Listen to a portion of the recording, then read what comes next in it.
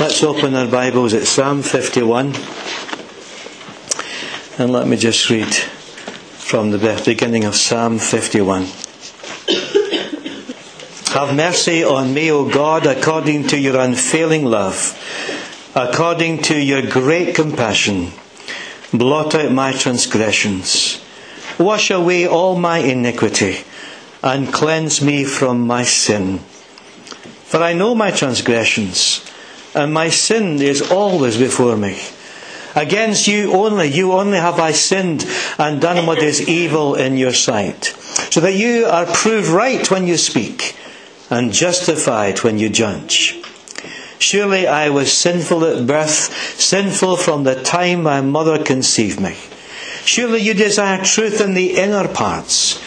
You teach me wisdom in the inmost place. Cleanse me with hyssop, and I shall be clean. Wash me, and I shall be whiter than snow.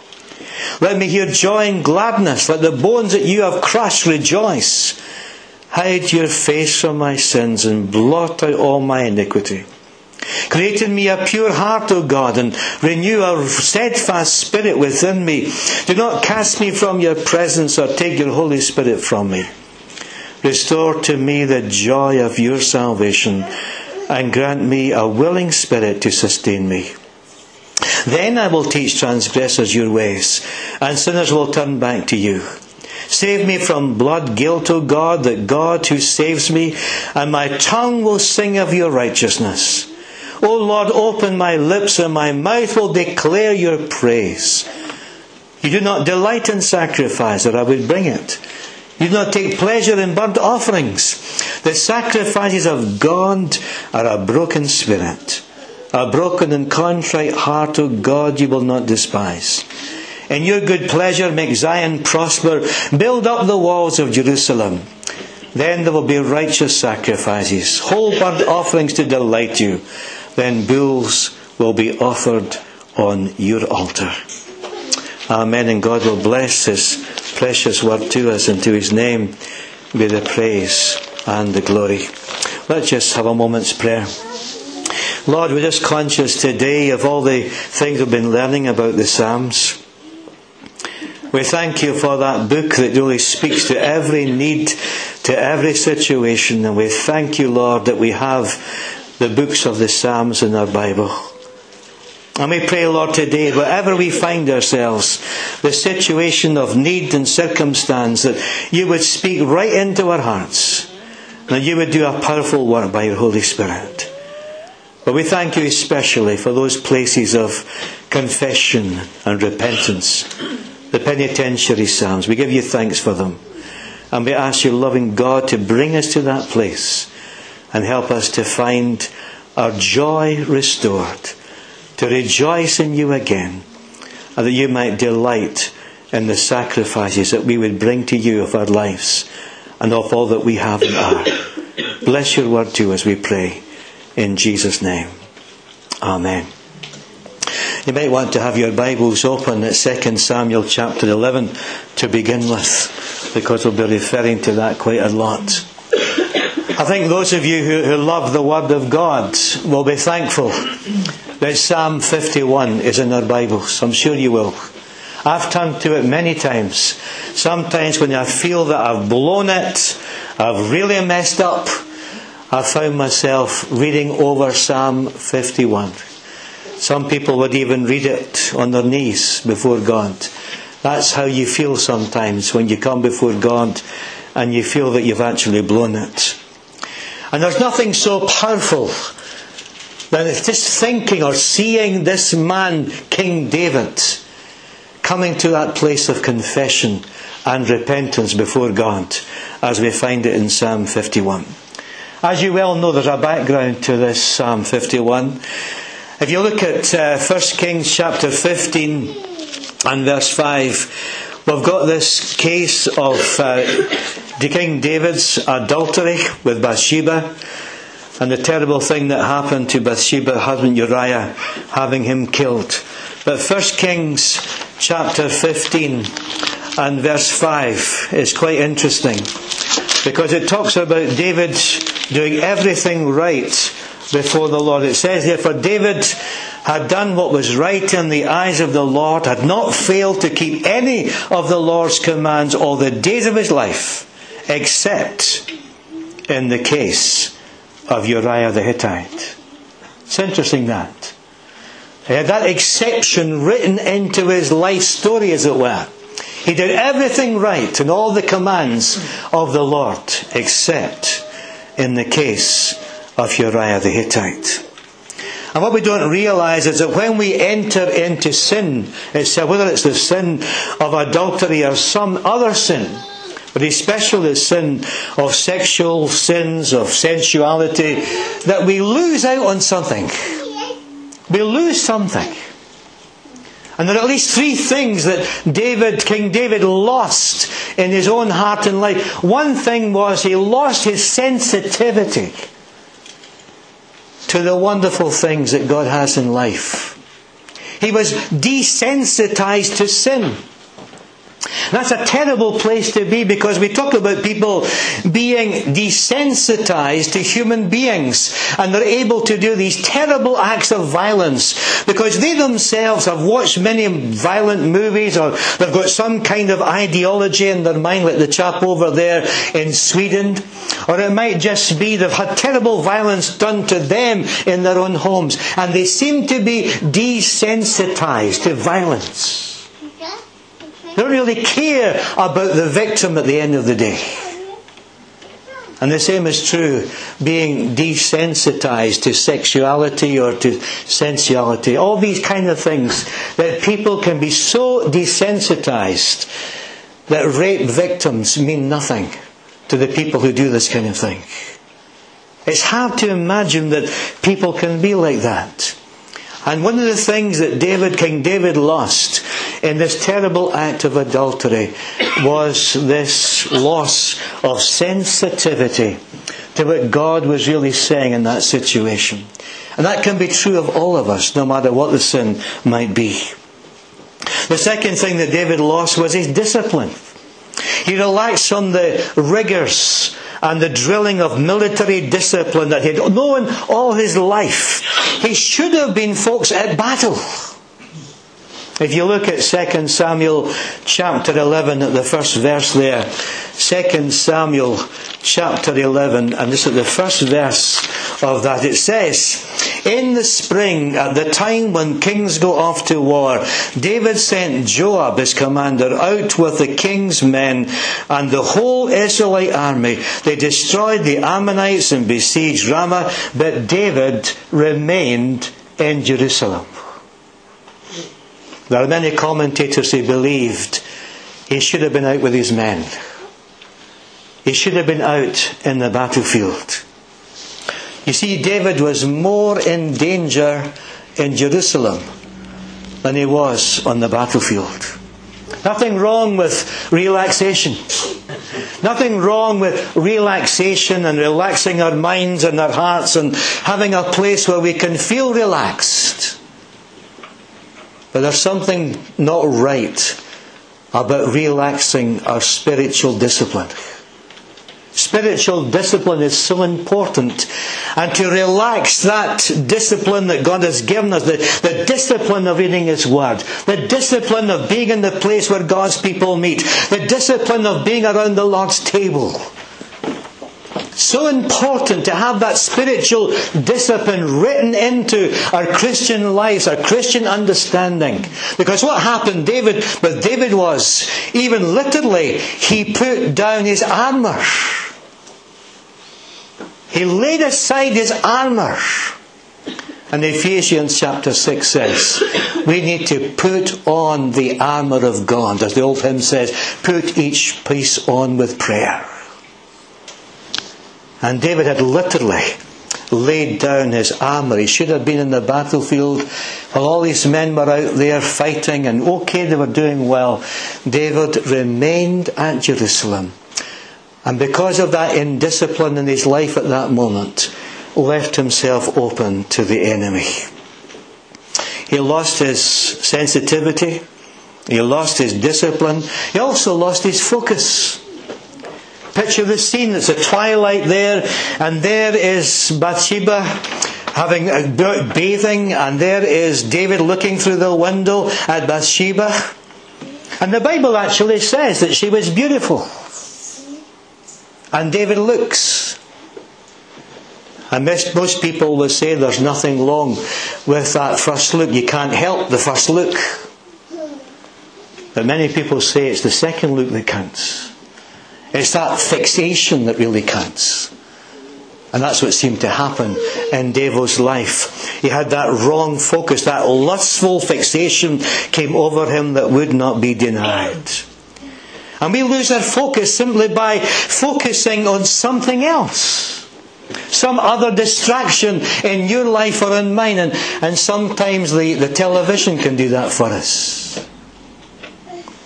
Many of you here have heard of David Frost. Those of you who are a wee bit older. He was a TV presenter. Know what David Frost said? Television is an invention that permits you to be entertained in your living room by people you wouldn't have in your home. Isn't that true? It's an invention that permits you to be entertained in your living room by people you wouldn't have in your home. And sometimes we can lose our focus, we can lose the place because of the television, because of the internet, the pornography, all the things that are a real temptation to all of us, but perhaps men in particular. And we can lose that focus. And that was what was happening here with David, because this is a visual society. It's not just the written word, this is a visual society, and there are so many things that we see that can help us to lose our focus. David lost his sensitivity, he lost his discipline, he lost his focus. There's a chorus that went like this: sin will take you further than you want to go, slowly but wholly taking control. Sin will keep you longer than you want to stay. Sin will cost you far more than you ever want to pay. You see, David's life is compounded with the consequences of his sin. His adultery leads him to murder Uriah, Bathsheba's husband. First of all, he tries to get Uriah drunk. He gets him from the battlefield, and he tells Uriah to go home to his wife because David has heard that Bathsheba has conceived. She's going to have a baby. And he gets Uriah to go home to his wife, but he won't go home. What does David do? He gets him drunk. He feeds him. He gets him absolutely drunk. And even, it says by some commentators, that Uriah was a better man drunk than David was sober. Because even the husband being drunk, he wouldn't go to his wife. But he sat at the gate to protect his master, King David. In fact, it says in the Bible, in one of the passages, 2 Samuel 23, when it goes through the list of the mighty men of David. You know who's listed in that mighty men? That man Uriah the Hittite. He must have been a dear friend. He was a great soldier. He was a bodyguard of King David. But he is the one that David got drunk to get him to go back to his wife. Because he wouldn't go back, what does David do? He puts Uriah to the front of the battle. He says to Joab, you make sure Uriah gets up to the front, and make sure there's nobody there to protect him. And Uriah gets killed. And as far as David's concerned, end of story. That's it all sorted out. It isn't really, is it? At the end of the story. And when you come to this tremendous psalm, let's just turn to this Psalm 51. When you come to this Psalm 51, you realise that there's not the end of the story, because somebody comes along called Nathan. There's a lot of good Nathans around in the world, in the Bible as well. Praise God. There are these wonderful Nathans that we find in the Word of God. Nathan the prophet. And that God raises up this prophet Nathan. And what is the Lord really saying to David at the end of the day, as Nathan comes and reveals things to him? He's saying to David, there is no cover up. Don't cover up, David. We've seen how David tried to cover up by getting Uriah drunk and getting him killed in battle. He attempted to cover up his sin, possibly for about a year. Yes, that's David, the psalmist. That's the man after God's own heart. Don't criticise him, because we do the same thing, don't we? Sometimes we try and cover up the things that we do wrong. At the end of chapter 11 of 2 Samuel, it says there that God was displeased with what David had done. And furthermore, there are grave consequences that come out of this. If you look at 2 Samuel 12 and verses 10 to 12, we find these words of prophet Nathan. Now therefore the sword will never depart from your house, because you despised me, said the Lord. You took the wife of Uriah the Hittite to be your own. This is what the Lord said, out of your own household I'm going to bring calamity upon you. Before your very eyes I will take your wives and give them to one who is close to you, and he will lie with your wives in broad daylight. You did it in secret, but I will do this thing in broad daylight before all Israel. You see, folks, there are grave consequences to sin, even when it's confessed and even when it's forgiven. There are consequences that you can't change, that you often have to live with. And that's difficult. Really difficult. We have to live sometimes with the consequences of our wrongdoing, and it can be horrendous, absolutely horrendous. And what we find here is that Nathan realizes that David is not owning up to this. He's trying to cover up, and so Nathan tells that story about the poor man, his little ewe lamb, and he treated that ewe lamb like a member of his family. It ate from his table, says Nathan. It drank from his cup. It was like another child. There was a rich man in the town, and when the traveller came to visit the rich man, the custom was that they would kill a calf or a lamb, and not wanting to take one of his own lambs, he went to the poor man who had only one lamb, and he took his and he killed it and cooked it and dressed it, and he fed his traveller with it. David immediately was aroused. His sense of justice, his conscience was pricked, and he said, that man will surely die. And in verse 6 of 2 Samuel it says, he shall restore the lamb fourfold, because he did this thing and because he had no pity. And Nathan turns round to David and said, you're the man. And we're not talking here about lambs or one lamb. We're talking here about somebody's wife, and the wives that you have, and his only wife, Bathsheba. And you've taken that one wife of Uriah the Hittite. You're the man.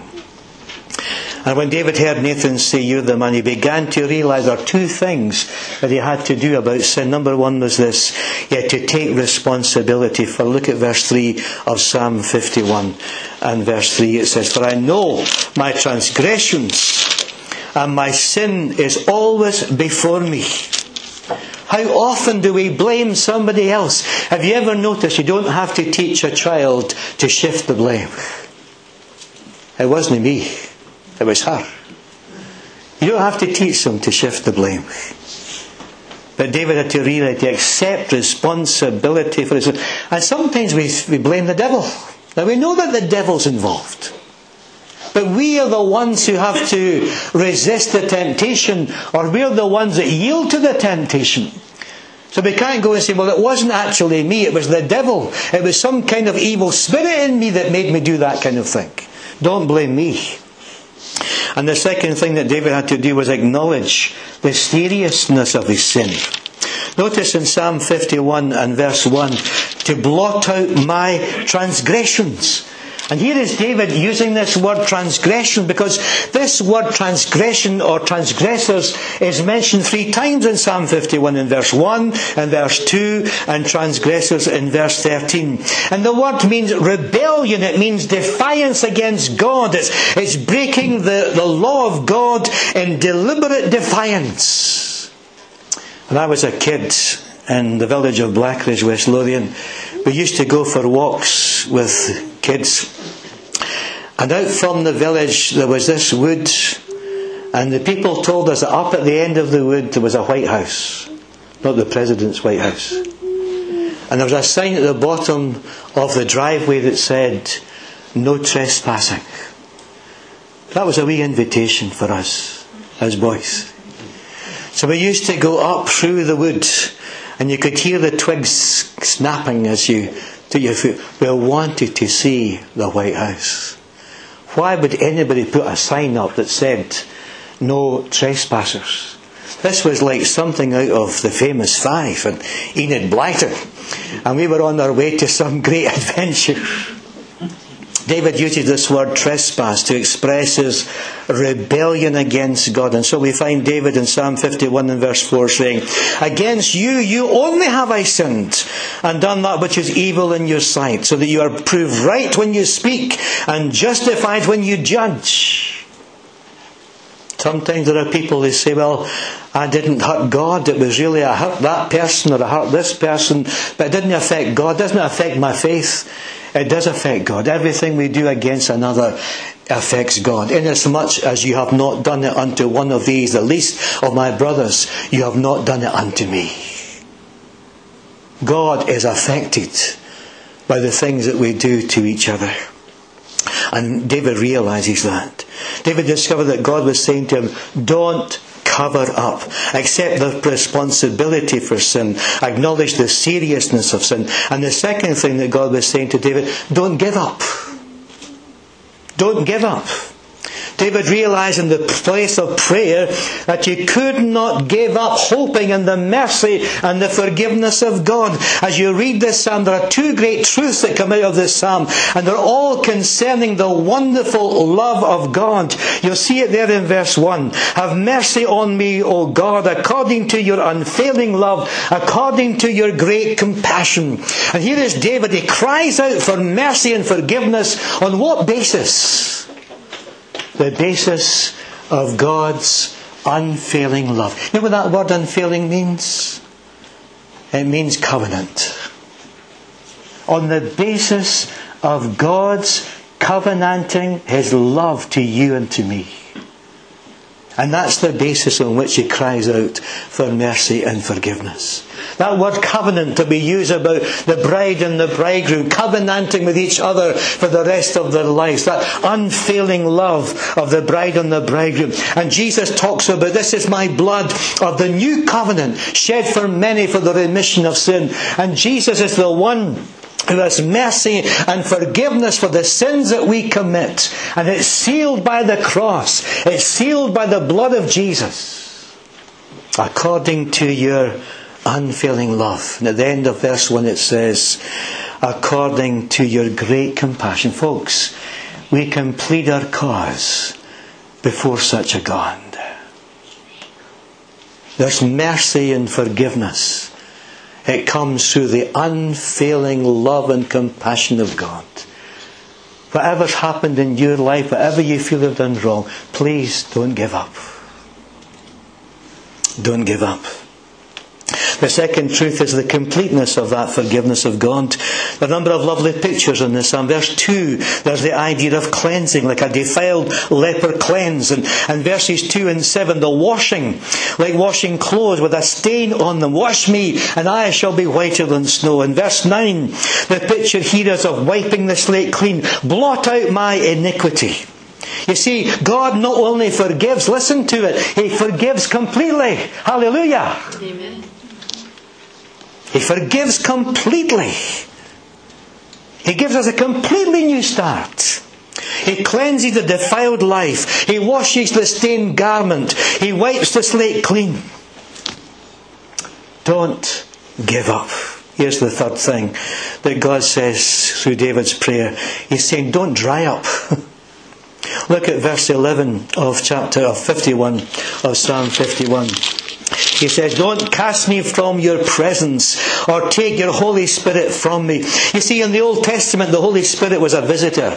The Holy Spirit would come upon kings and come upon prophets, sometime for a period of time. And Saul was the kind of person who lost the power of the Spirit.